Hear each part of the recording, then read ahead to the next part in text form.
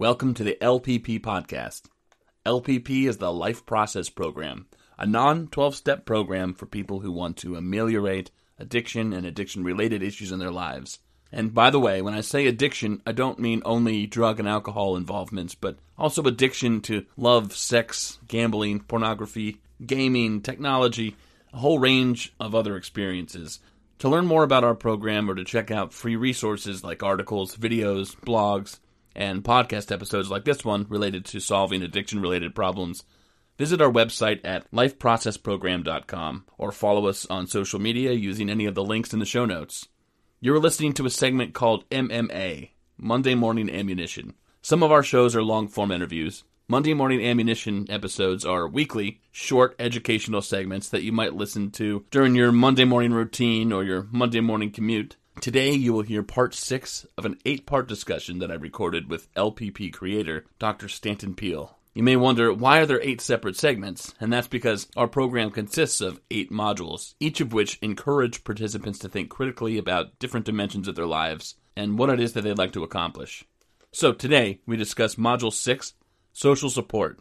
Enjoy the show.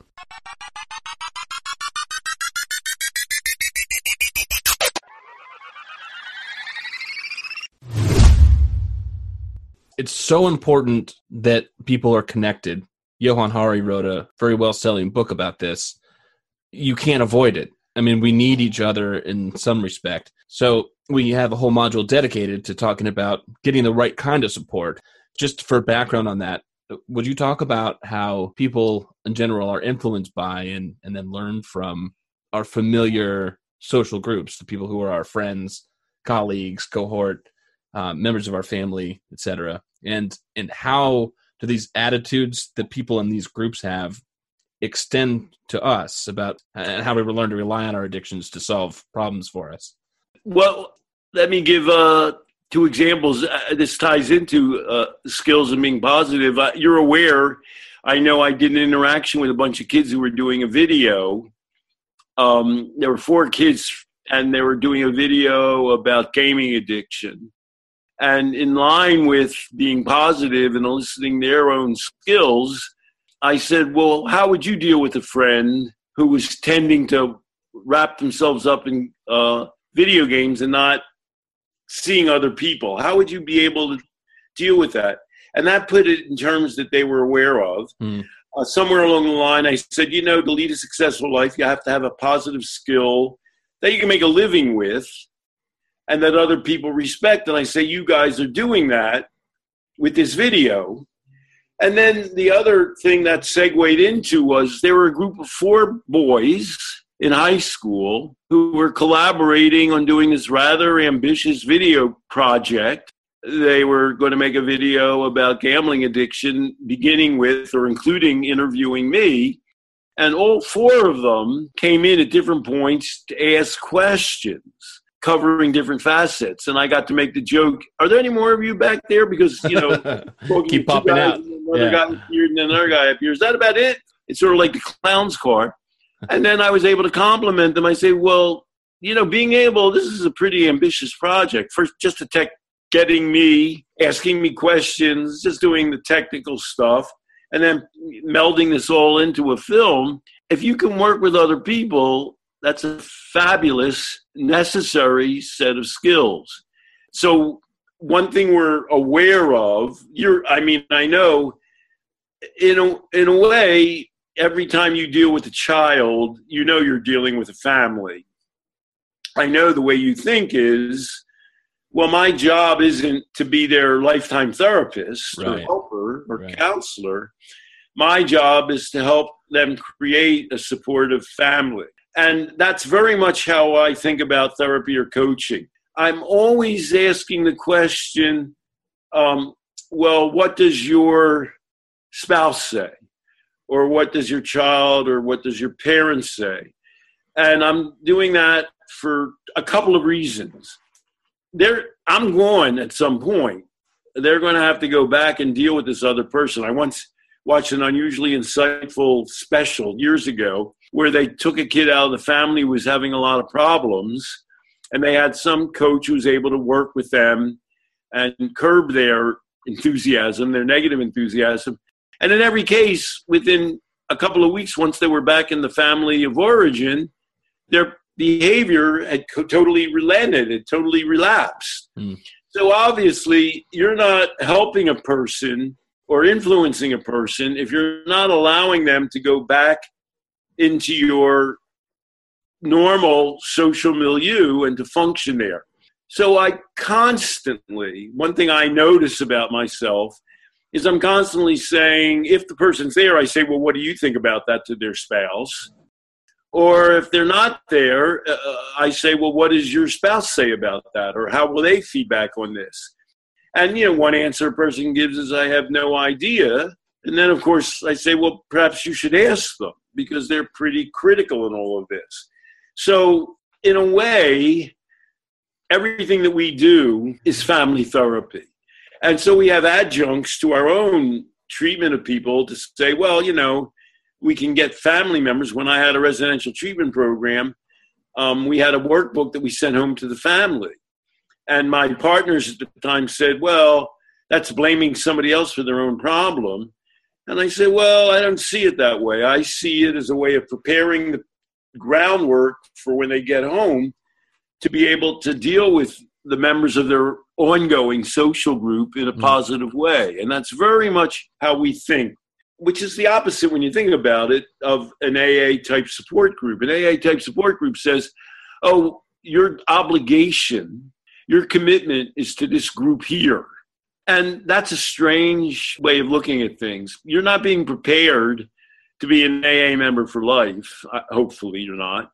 You're not being prepared to join a group or enter therapy for life. You're being prepared to be able to deal with the world outside of therapy. And that involves real relationships. And so one last segue I'd like to make is you can get support from people not to do addictive things, not to drink or take drugs. And you can get that at an NA or an AA group. But there are a lot of groups where people don't do those things. Church groups, for example, or stamp collector groups or hiking groups. People aren't generally taking drugs and drinking when they're hiking. And one last way of looking at that is, we talk about this with children all the time, peer approval. Well, peer approval, they have to learn how to resist peer pressure. Okay. But the more fundamental question is, well, who are their peers? Who are they hanging out with? I do drink alcohol, but the people I drink alcohol with are positively involved people. They have families, they have work, they're concerned about other human beings. When we drink alcohol, let's have a good time and have positive interactions with each other. I don't deal with people who themselves are drinking alcohol in a problematic or a negative cycle way. And so we're very much focused on how you deal with groups, but also who you select to spend your time with. This sounds dichotomous, and I know that it's not, but here's a question that gets brought up often. It's that, okay, you know that you sort of have to incorporate social involvements that already exist in your life into that, whatever you want to call it, recovery process or the betterment of your life or living a non-addicted life. You can't just go away somewhere and in that microcosm of your life make changes and then come back to life with no plan to integrate that with the people that you already are engaged with. Exactly. Some people feel, well, this is tough.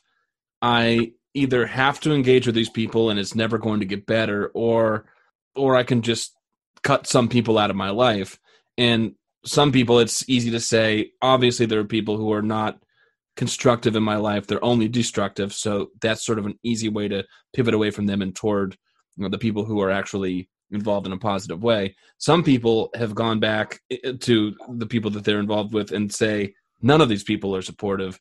They can feel like they're left with two choices. Am I going to do something like AA, or am I going to just be a loner? And a lot of times when people come to the LPP, at that point they've already said that AA is not working for them for whatever reason. So sorry for the long-windedness. You see where I'm getting at. Sometimes people land here and say, they say, on one hand, the group that is supposedly made for ameliorating addiction, which is AA, is not helpful to me, and the people in my life are not helpful to me. Why can't I just be a loner? Is that the best option? Well, I don't want to be biased against being alone. Obviously, we're talking at a very funny time in the history of the world where a lot of people are forced to spend a lot of time alone. Mm. I don't want to make an ironclad rule of it, but generally speaking, when people are alone, they're more inclined, most people, to do negative things. So, I mean, one of the things we talk about in LPP is developing a skill at being alone. And we do have meditation and mindfulness exercises that allow you to do that. I guess a lot of people are running through that right now when they're spending considerably more time alone than they ever are ordinarily doing. And there's even a possibility the world's going to change in some ways to make it less likely that people enter groups. So being alone, we call a skill. On the other hand, we're not advocating for aloneness. In general, a positive sign of life is being able to form constructive relationships. You know, I go back to Freud. If Freud said, what is mental health? It's to love and to work. Yeah. And so, you know, certainly at certain points in your life, I know you have a daughter a little over a year old. That's kind of fits into the normal framework of life. There are people we deal with all the time who don't have children, who aren't in fixed relationships, and we recognize that, we accept it, and we support people. On the other hand, being able to form constructive relationships is a positive skill that we like people to be able to develop.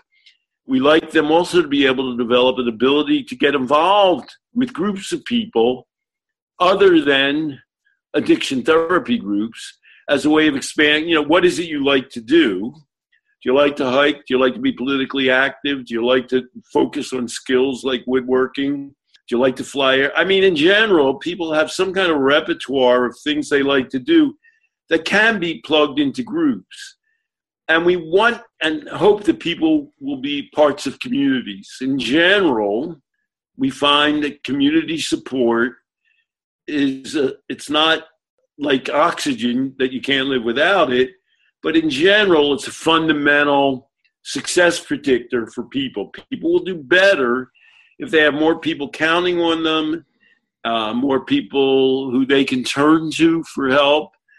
If they can have intimate relationships, if they can express and experience love, if they have other people to talk to in meaningful ways, those are all positive predictors.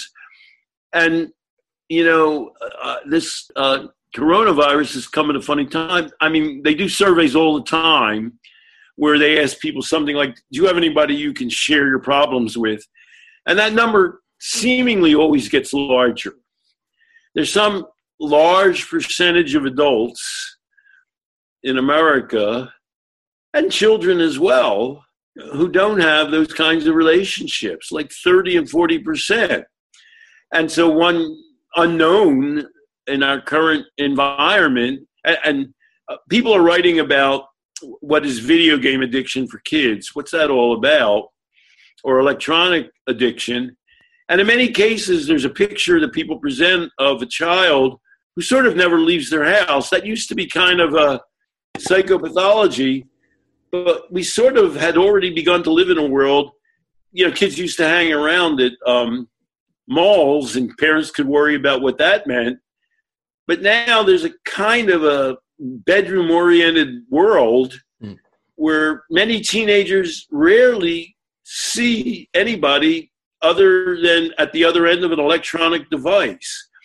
And this whole epidemic now has made that almost a worldwide characteristic. Yeah. So we're going to come out at the other end of this, some people think possibly, with a whole brave new world.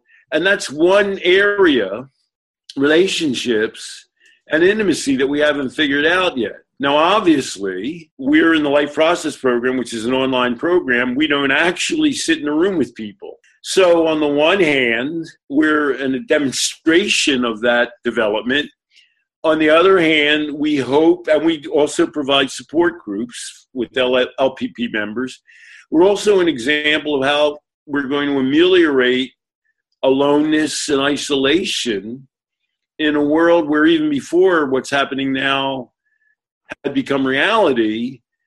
And we're trying to use the internet and Zoom as a really meaningful way to try and develop relationships with people. One would think that there are always going to be limits on that. Just for example, you're not going to be able to get pregnant and have children that way, I'm pretty sure, although you now can mail letters over the internet. So, I don't know what's going to be possible. But we're negotiating that realm of intimacy in a modern world now because we recognize that intimacy and community are fundamentals to a well-balanced and healthy life. You could put me on an island with all the ingredients to make an iPhone, and I would never be able to do it. Right. What I mean by that, of course, is that we can kind of talk to people about, all right, you want to be alone. Let's first think about how you can be alone in the healthiest way possible. And then also, we got a nudge to say, there's no doubt you're going to come in contact with other human beings. Now, how are you going to do that in a way that, on one hand, allows you to do it healthily, that's not going to feed into an addiction? And on the other hand, how can you make yourself available for the possibility of connection should it arise? Right. And how are you going to meet people digitally? It's a giant realm.